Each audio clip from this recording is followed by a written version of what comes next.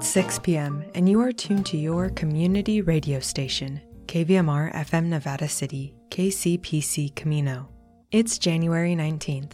I'm Kelly Reese. This is your KVMR Friday Evening News Magazine. Rain is headed our way, and with it comes a flood watch. We've got the latest and forecast details from the National Weather Service, along with info from Nevada County's Office of Emergency Services on how these winter storms will affect us locally. Moving from the weather to another potentially stormy subject, economics. Inflation, a word that's tossed around a lot. Everyone's got an opinion on its cause and effect, which run the gambit from blaming political parties to entire generations. But what do the experts think of our current inflation statistics? Cue KVMR's Paul Emery and retired Federal Reserve economist Gary Zimmerman with this week's economic report. Then, KVMR News Director Cláudio Mendonça speaks with Wild and Scenic Film Festival Director Lívia Campos de Menezes. The annual 5-day festival, which kicks off February 15th, has been, in their words, inspiring environmental activism through film for more than 2 decades. Keep it tuned to hear what this year's Wild and Scenic Film Fest has in store. And stick around for the Friday News Magazine's finale with Molly Fisk. Molly gives you an inside look at the poet's process, which has a lot to do with not just what, but where she's writing. That's all up ahead. Your Friday News Magazine starts now. We'll start off with details about this weekend's stormy weather. If you happen to be in Nevada County, you know most of today was blue skies and relatively warm temperatures. But don't be deceived. Winter weather is upon us. KVMR News Director Cláudio Mendonça joins us with details on what we can expect from this latest bout of winter storms and how we should prepare. Despite the mild weather we experienced today, meteorologists with the National Weather Service are expecting 2 separate storms to impact our region this weekend. I reached out to Nevada County Office of Emergency Services Program Manager Paul Cummings to learn how the county is preparing. So there is an active winter storm watch that goes into effect this evening at 10 o'clock and then carries all the way through Tuesday at approximately 1 a.m. And then there's a flood watch that's in effect that will carry through mainly Sunday night into Monday afternoon. The watch just means get ready, be prepared for the potential of these conditions. And then a warning means there's like an 80% chance of them happening and that they're imminent. And so I would expect over the next 2 days, these 2 watches become warnings. They're actually calling for heavy, wet snow that will be as low as 6,000 feet. And then there's winds that are up to 45 miles an hour that could bring down trees in your area. And the rain, they're calling for, especially Sunday night through Monday morning, as high as 6 inches of rain, which I know is hard for folks to maybe think about here. And I know that when you look at your weather app or maybe you go to different sites, you'll see that these values change. They could be as low as 1 inch. They could be as high as this 4 to 6 inches that I'm talking about. And so right now, with us still being a couple of days out from the real intense part of these back-to-back storms that are going to be hitting us over the next 2 days, we're going to err on the side of caution and make sure that our residents are as ready as possible. And how is the county doing that? What steps are being taken? The county has no-cost sand for Nevada County residents and 4 sites for residents to pick up. Just bring your shovel. You do need to bring your own sandbag. And the 4 sites are going to be at the Nevada County Warehouse, located on Highway 49 in East Broad. There's the Penn Valley Fire Station on Spencerville Road, the North San Juan Community Hall on Reservoir Street in North San Juan, and then the Higgins Fire Department located on Combi Road. So again, you can show up with your vehicle, bring your own shovel, your own sandbags, and load up. And the point of this is really to mitigate the potential flooding that we're going to see this weekend with the flood watch that has been issued by the National Weather Service. Okay, free sand. But where can people get the sandbags themselves? So if residents are looking for sandbags, they can go to some of the local hardware stores we recommend, like B&C Hardware, A to Z, Hills Flat. Just call ahead, make sure that they have what you need. Understand that this time of year they might quickly be sold out. A good reason to maybe have them ahead of time if you live on a piece of property that's prone to flooding. We're also encouraging residents to just make sure that they do all the normal things that they've done up to this point every year to prepare for winter weather. So that might mean topping off your gas tank, checking your generator, making sure that you have a flashlight with batteries in the event the power goes out, making sure you have an alternate way to heat your home, like firewood, if that's something that you can do. Making sure your cell phone's charged. Check in on your neighbors and make sure that you have enough food and water to last you for a couple of days. Thank you very much for the information, Paul. Thanks, Claudio. Take care. That was Paul Cummings, Nevada County Office of Emergency Services Program Manager. Now let's take a closer look at your weekend forecast from the National Weather Service.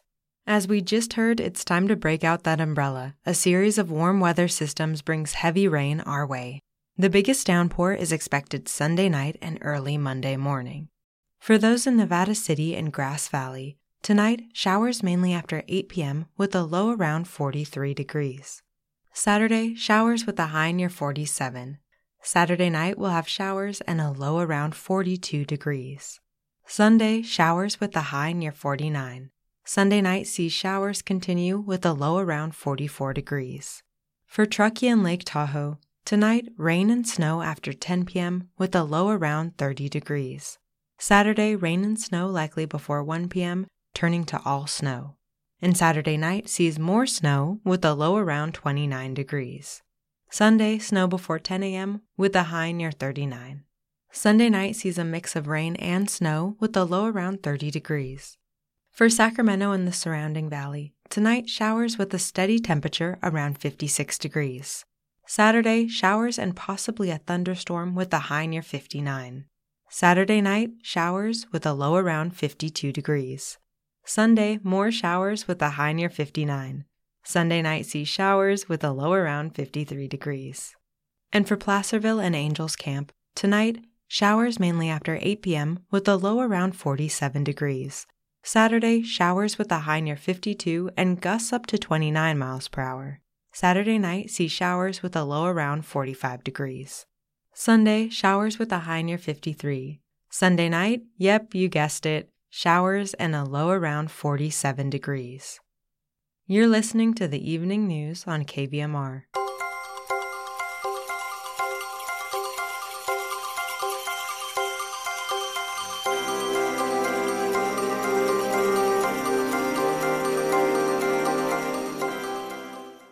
Sure, the Federal Reserve may not be churning out New York Times bestsellers, but they have published something that's garnering a lot of attention.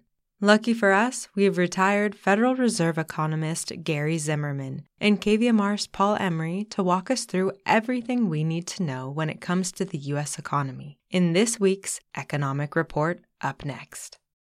Well, hello, Gary. Let's start today with a question about inflation. In particular, how do economists measure inflation anyway?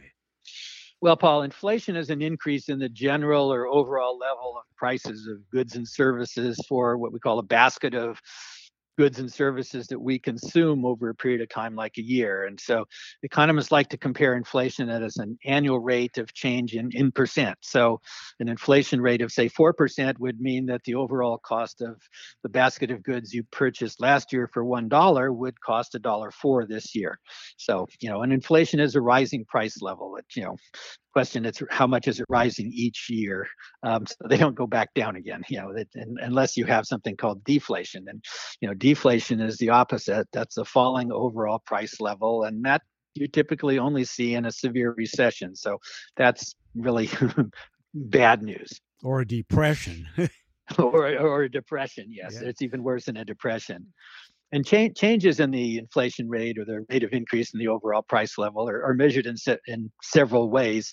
The two most common measures are the Consumer Price Index, or CPI, that's calculated monthly by the Bureau of Labor Statistics, and the Personal Consumption Expenditure Price Index, or PCE, that's calculated by the Bureau of Economic Analysis. Living increases, especially notable in the case of Social Security benefits. Well, Gary, what are the recent inflation statistics telling us about inflation, and how much did the inflation rates actually fall in 2023 compared to 2022? Okay, well, the Consumer Price Index measures inflation, again, for a basket of goods and services of consumer products. In 2023, it rose at a 3.3% annual rate, according to the current data, which may be revised a little bit up or down. about half that 3.3% annual rate is about half of the 6.4% rate of increase it recorded in 2022. So that's very good news on the CPI. The Fed uses an alternative measure of inflation, the personal consumption expenditures price index, when it sets its 2% inflation rate goal. And again, that's another measure based on prices consumers pay for a set of goods and services. We will have a new PCE inflation data point that's out next week, but through November of 2023, that inflation rate rose at a 2.6% over the prior 12 months, 2.6% at an annual rate. And again, that's well below its 5.9% annual rate of increase for the same basket of goods and services in 2022. So again, good news from that indicator as well. So, while inflation has been falling, it just isn't down to the 2% a year inflation rate yet that Fed policymakers would like to see. And really, they don't expect to see that to happen. It'll get close to that in 2025 by year in 2025, and probably hit that by year in 2026, according to their recent projections. Well, on a side topic, politically, opponents of incumbents love to see the economy go bad before the election. Okay. Well, I've heard that. You've heard that before.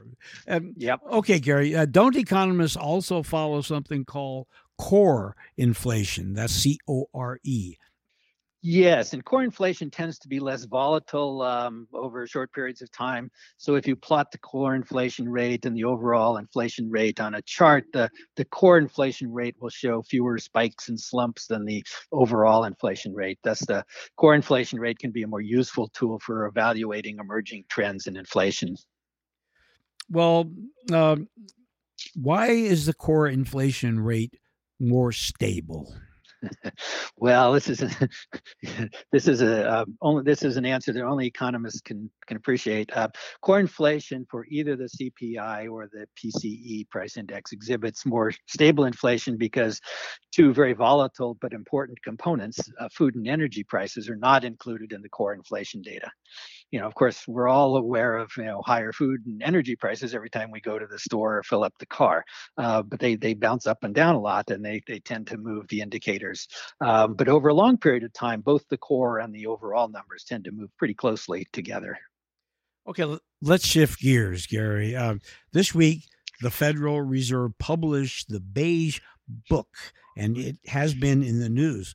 What is that survey based on, and how is it used? And Gary, why is it called that? The survey is known as the Beige Book because the cover is beige. Remember, we're talking about economists here, not designers. The Beige Book is released 2 weeks before each of the 8 regularly scheduled monetary policy meetings the Fed holds each year. And that next meeting is at the end of January, so it's coming right up. And at those meetings, the policymakers are evaluating data on economic and financial conditions and risks and outlooks to the economy. What's the appropriate monetary policy for the economy? They're likely debating that, of course. And they, based on information, including the available data and the surveys they have. And this particular survey is very current. Well, Gary, do you personally look at that survey, and do you think it's useful? Oh, yes. I use particularly the national summary all of the time. The Beige Book survey, I think is especially useful because it is conducted by each of the 12 Federal Reserve banks, and it's conducted only 3 weeks before the policy meeting. So it's very up to date, very current.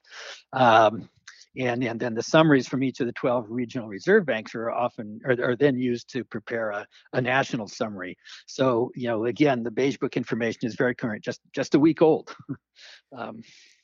So, Gary, how many contacts might participate in the survey? Is it a small group, or how large is it? And why is it a useful tool for the Fed as it's published? Well, the national and regional survey results are published and available on the Federal Reserve Board website. If you go out and text, Google Beige Book, the national results typically would be based on the survey comments from hundreds of contacts across the nation. And those comments can provide, up-to-date insights into economic conditions and the industries where these, contacts work, firms, they would have assessments of current economic and financial conditions and expected future conditions. And one of the other advantages of this survey is because it's done at just before the meeting, is that the reserve banks can actually tailor the questions to economic concerns or conditions. And again, the Beige Book was published this week was conducted just a week ago, so it is very up to date in terms of the available anecdotal information on the economy. And we won't be getting the actual data for weeks in some cases, or months. Okay, Gary, one more question. I suppose you've already looked at this week's Beige Book. What struck you about this survey? How is the economy actually doing? Well, Paul, overall, I'd say it suggests that the economy may have slowed down a little bit from the more rapid pace it was expanding at in the second half of 2023. And that's both good news and bad news. The economy really couldn't continue to grow as fast as it had been in the last half of 2023 without likely causing the inflation rate to start rising again. So the good news is that the slower growth makes for a soft landing, with the inflation rate continuing to fall and the economy avoiding a recession and continuing to grow. And that's consistent. We've seen that, the inflation rate has generally been trending down, and the Beige Book results, support that assessment. Labor markets are generally tight. And again, there might be some signs of loosening up, but, Beige Book is looking at labor markets is still tight. So, overall, the January 2024 Beige Book anecdotal survey results are telling a pretty similar story to what we've been seeing in the trends in the economic statistics and in recent private forecasts, slowing inflation, no recession, soft landing. So it's useful. Thanks, Gary. Thanks a lot. And talk to you in a couple of weeks. Okay. Thank you, Paul. I've been speaking with KVMR's money guy, Gary Zimmerman, about the economy.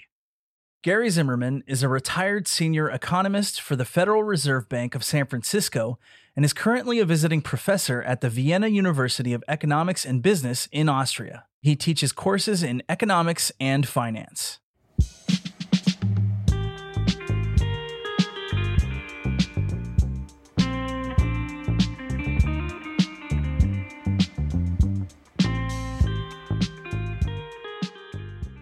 Coming up, KVMR News Director Cláudio Mendonça speaks with Wild and Scenic Film Festival Director Lívia Campos de Menezes. The two discuss the festival's origins and what's to come this February when the festival kicks off its 22nd year. The Wild and Scenic Film Festival this year is the 22nd? The 22nd, yes. That's a long time. Mm-hmm. There are still people that have never heard of the Wild and Scenic Film Festival. And for those people, could you describe what it is? Sure. So the Wild and Scenic Film Festival is produced by the South Yuba River Citizens League, Circle, which is a nonprofit here working since the 80s to restore and protect the Yuba River watershed. And in 2003, they won the protection of 39 miles of the Yuba River and decided to celebrate that with the Night of Films. And this Night of Films later became what we have today, a 5-day celebration of environmental and eco-adventure films. We have people coming from all over the world. Some filmmakers are coming from Taiwan, from Europe, several places, and from all around the country.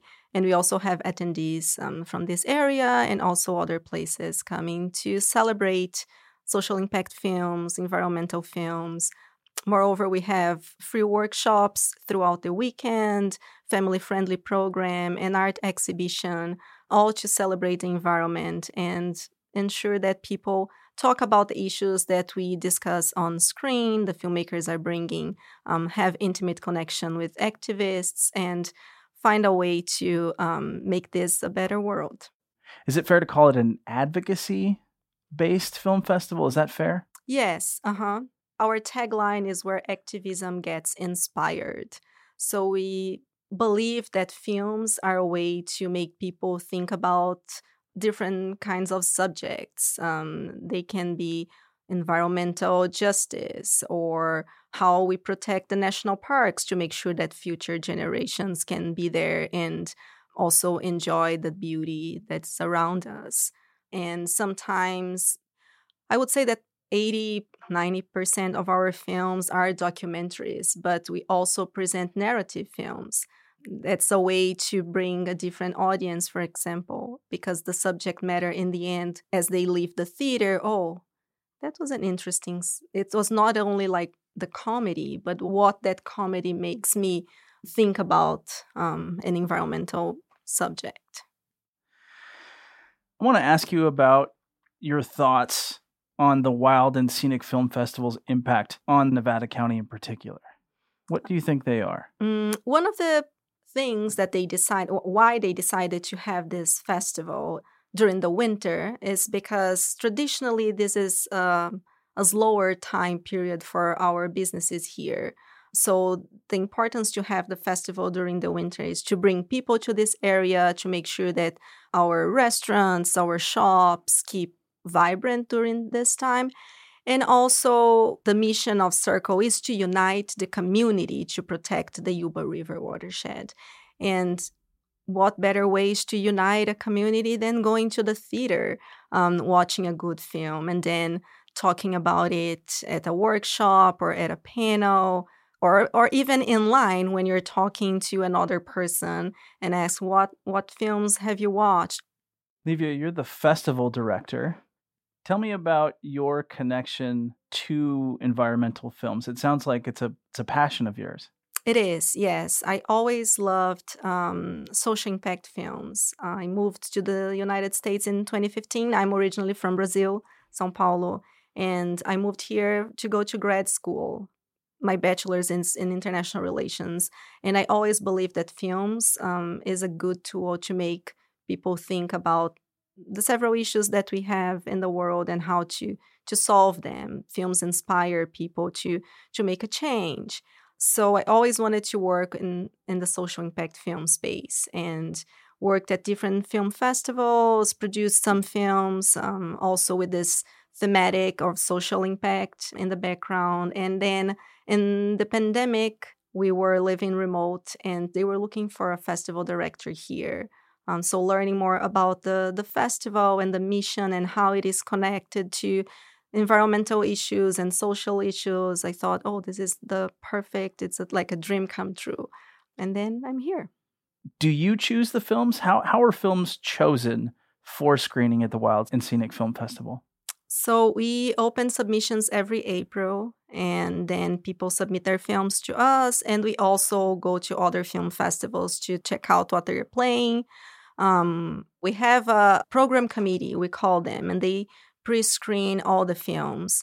Each film is seen by at least 3 different persons because we want to have different perspectives. This is not the Lívia's Wild and Scenic Film Festival, right? So I want to make sure that films that touch me are also touching other people. But in the end of the day, I'm the creative director and the head of programming. So I choose all the films that are playing here. It's a big responsibility. It is, yes. And it is really hard because sometimes I have to cut films that I really liked, but we don't have space to play them all, right? It's just like 5 days, 3 sessions a day. We cannot play all the films. Do you have a particular favorite from this year? Oh, this is a hard question. There is an incredible film playing at the Nevada Theater Saturday evening, and it's called Out There, A National Park Story. And this was the first film that I programmed. I watched this film. They submitted early, like in April, May. And I watched this film. And sometimes it takes time for me to choose the films that will be playing. And this one was like, yes, it's in my list of films that we're playing. It's an incredible story. These 2 young men decide to during the centenary of the national park system, they decide to go on a road trip of sorts to visit several national parks. And they talk to people throughout their road trip, like one person who has been working in the national park since he was a young guy, and now he's like 80 something, and he's still there. A photographer who's been photographing the national parks for many years. And there is also a connection between one of the main subjects and his grandpa. So it's like it's a family friendly film, very well done, a good feel kind of film, great for a Saturday night. And that was called Out There. Out There, a national park story. Great. My guest today has been Lívia Campos de Menezes. She's the festival director for the Wild and Scenic Film Festival, which the 22nd annual will be right here in Nevada City beginning Thursday, February 15th and stretching all the way into the 19th. Lívia, it's been a real pleasure talking with you. Thank you so much. Thank you for having me here. It was a pleasure meeting you and talking to your audience. And now, Molly Fisk. Molly Fisk, Observations from a Working Poet. The playwright David Mamet once wrote a book called Writing in Restaurants, which I remember nothing about except that great title. It appealed to me because that's what I did when I began writing. Traipsed down the hill from my tiny house in a beach town to the only restaurant open for breakfast, ate a couple of poached eggs, and wrote poem after poem. Not everyone is willing to do this, but I'm the oldest of 4 and did my homework at the kitchen table. The square roots and export crops of Nicaragua mingling with sounds of family conversation, the dishwasher's gurgle, and Neil Young on the stereo. In my memory, it was always raining. If I stay home to write, my brain likes to remind me of all the things I should be doing instead. Changing burned-out light bulbs, working on my taxes, and it won't settle down. The din of a restaurant, with its random comforting noises and nothing I need to worry about personally, helps me get my pen onto that blank page. The white noise of a busy place is perfectly balanced against the chatter in my head, and they cancel each other out. I once read an article about everyone's need to have a third place, not home and not work, where they could go and feel comfortable and accepted, a place to belong. Kind of like Tokyo's Midnight Diner, if you discovered that show on Netflix during the pandemic. I think bars have functioned this way since the first tavern was invented, and libraries, donut shops, regular chess games in public parks. I like imagining people huddled around stoves in the general stores of the 19th century American West, warming themselves and swapping stories before heading back into their cold, hard-working lives. Or the barbershops of the 30s and 40s, like the one Wendell Berry conjured in his wonderful novel Jayber Crow. A third place is where you catch up with your community, get the latest gossip, find someone to buy your pickup, or maybe even foment a little revolution. Everyone knows you won't be there on Thursdays because that's the night you play poker with your mom at the rest home. Writing in restaurants functions more like a fourth place for me. I want it warm and friendly, but I'm looking for somewhere my friends rarely go so I can actually get a little work done. In a small town, this isn't easy to find, and for a while I was reduced to writing at the International House of Pancakes, which did nothing for my poetry. But I think I found my spot. The prices are low, the coffee's hot, and at the right time of day I can take over a foretop and spread my notebooks out. If you should happen to see me there, do me a favor and look the other way. I'll catch up with you later at our usual place, and don't worry, I'll tell you everything.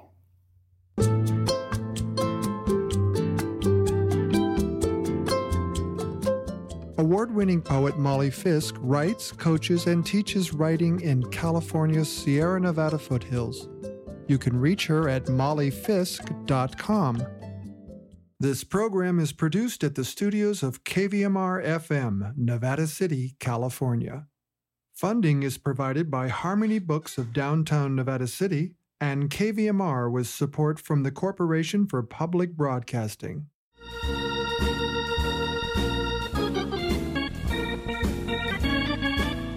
That's our newscast for this Friday, January 19th. KVMR gets support from generous listeners like you and Dignity Health, providing a comprehensive range of medical expertise with doctors and hospitals focused on diagnosis and treatment, from minor health concerns to more complex conditions. Details at dignityhealth.org/ourlocations. Support for KVMR's Future of Radio project comes from AJA Video Systems, empowering the next generation of local journalists and broadcasters. The KVMR Evening News is produced by KVMR News Director Cláudio Mendonça. Thanks for tuning in to your Friday News Magazine. I'm Kelly Reese, signing off. Have a great and hopefully not too wet weekend.